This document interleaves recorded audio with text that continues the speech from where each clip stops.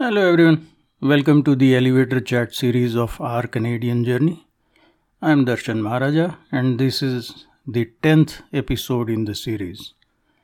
As we cross into this double digit territory of the number of episodes, let me express my gratitude to everyone who has supported me in this endeavor.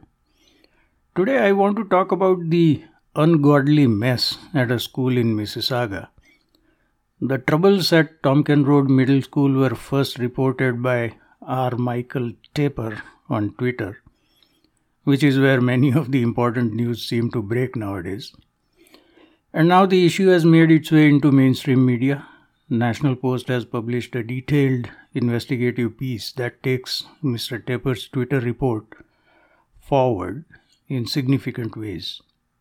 In particular, it tells us that after the revelations on Twitter, the reaction of the school board in question, namely Peel District School Board, has focused on taking to task the teachers at the school who made this information public. I have given the link to the National Post piece in the description for your ease of reference. 2 points from that piece stand out to me. One, that the school board saw this as an issue involving violation of privacy rather than a serious matter relating to not only discipline but also the safety of students and teachers in this school. And two, that the school board is exacerbating the problems by its misguided pursuit of progressive ideals. It is pertinent to note here that the board is investigating the whistleblower teacher and the principal has been removed.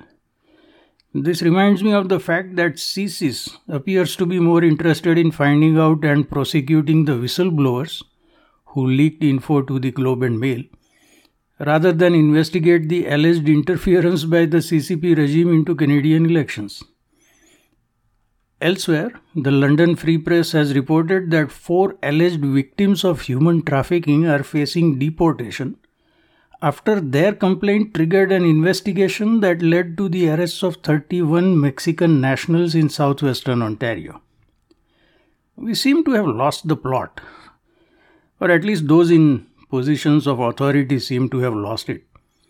When it comes to allegations of wrongdoing, the focus appears to be on penalizing the individuals who sound the alarm about the alleged wrongdoing, rather than investigating the allegations to see if remedial action is needed. While the responses from the board officials to National Post or their messages for public consumption provide a perfect example of the term word salad, the National Post piece also shows the best example of a slippery slope. I know it has become a cliché and perhaps overused, and therefore derided if not dismissed out of hand. But to the extent that the term cliché still retains any value, or the term slippery slope retains any value and purpose, it applies here with full force.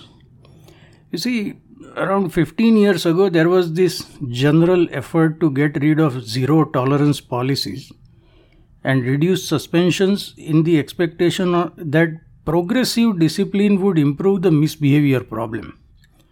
According to a lifelong academician, Paul W. Bennett, who is quoted in the National Post piece. In retrospect, progressive discipline may have been an oxymoron.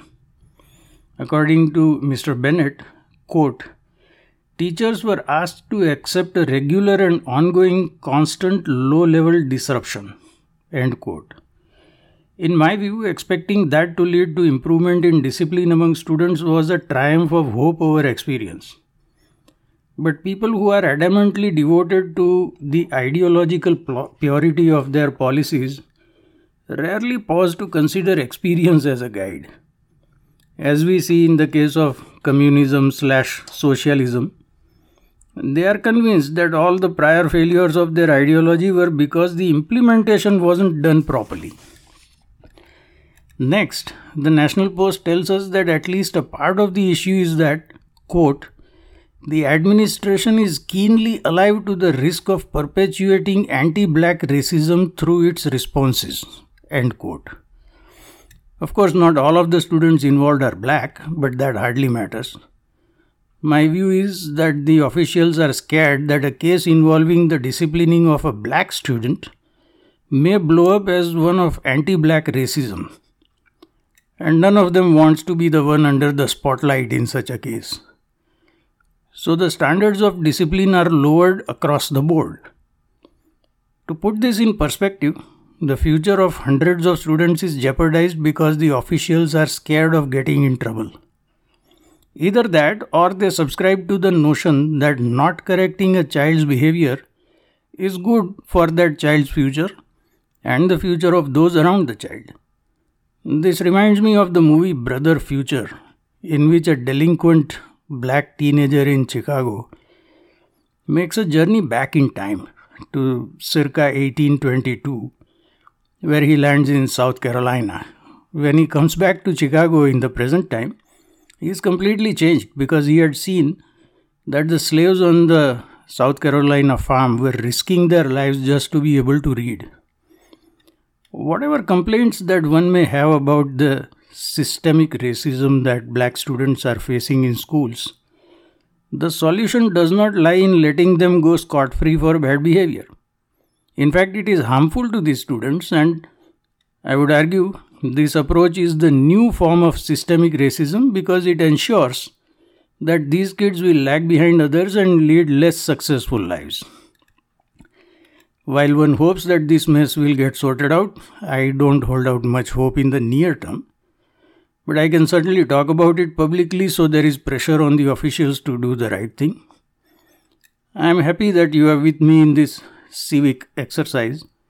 If you can, please support me by donating a small amount via my website darshanmaharaja.ca.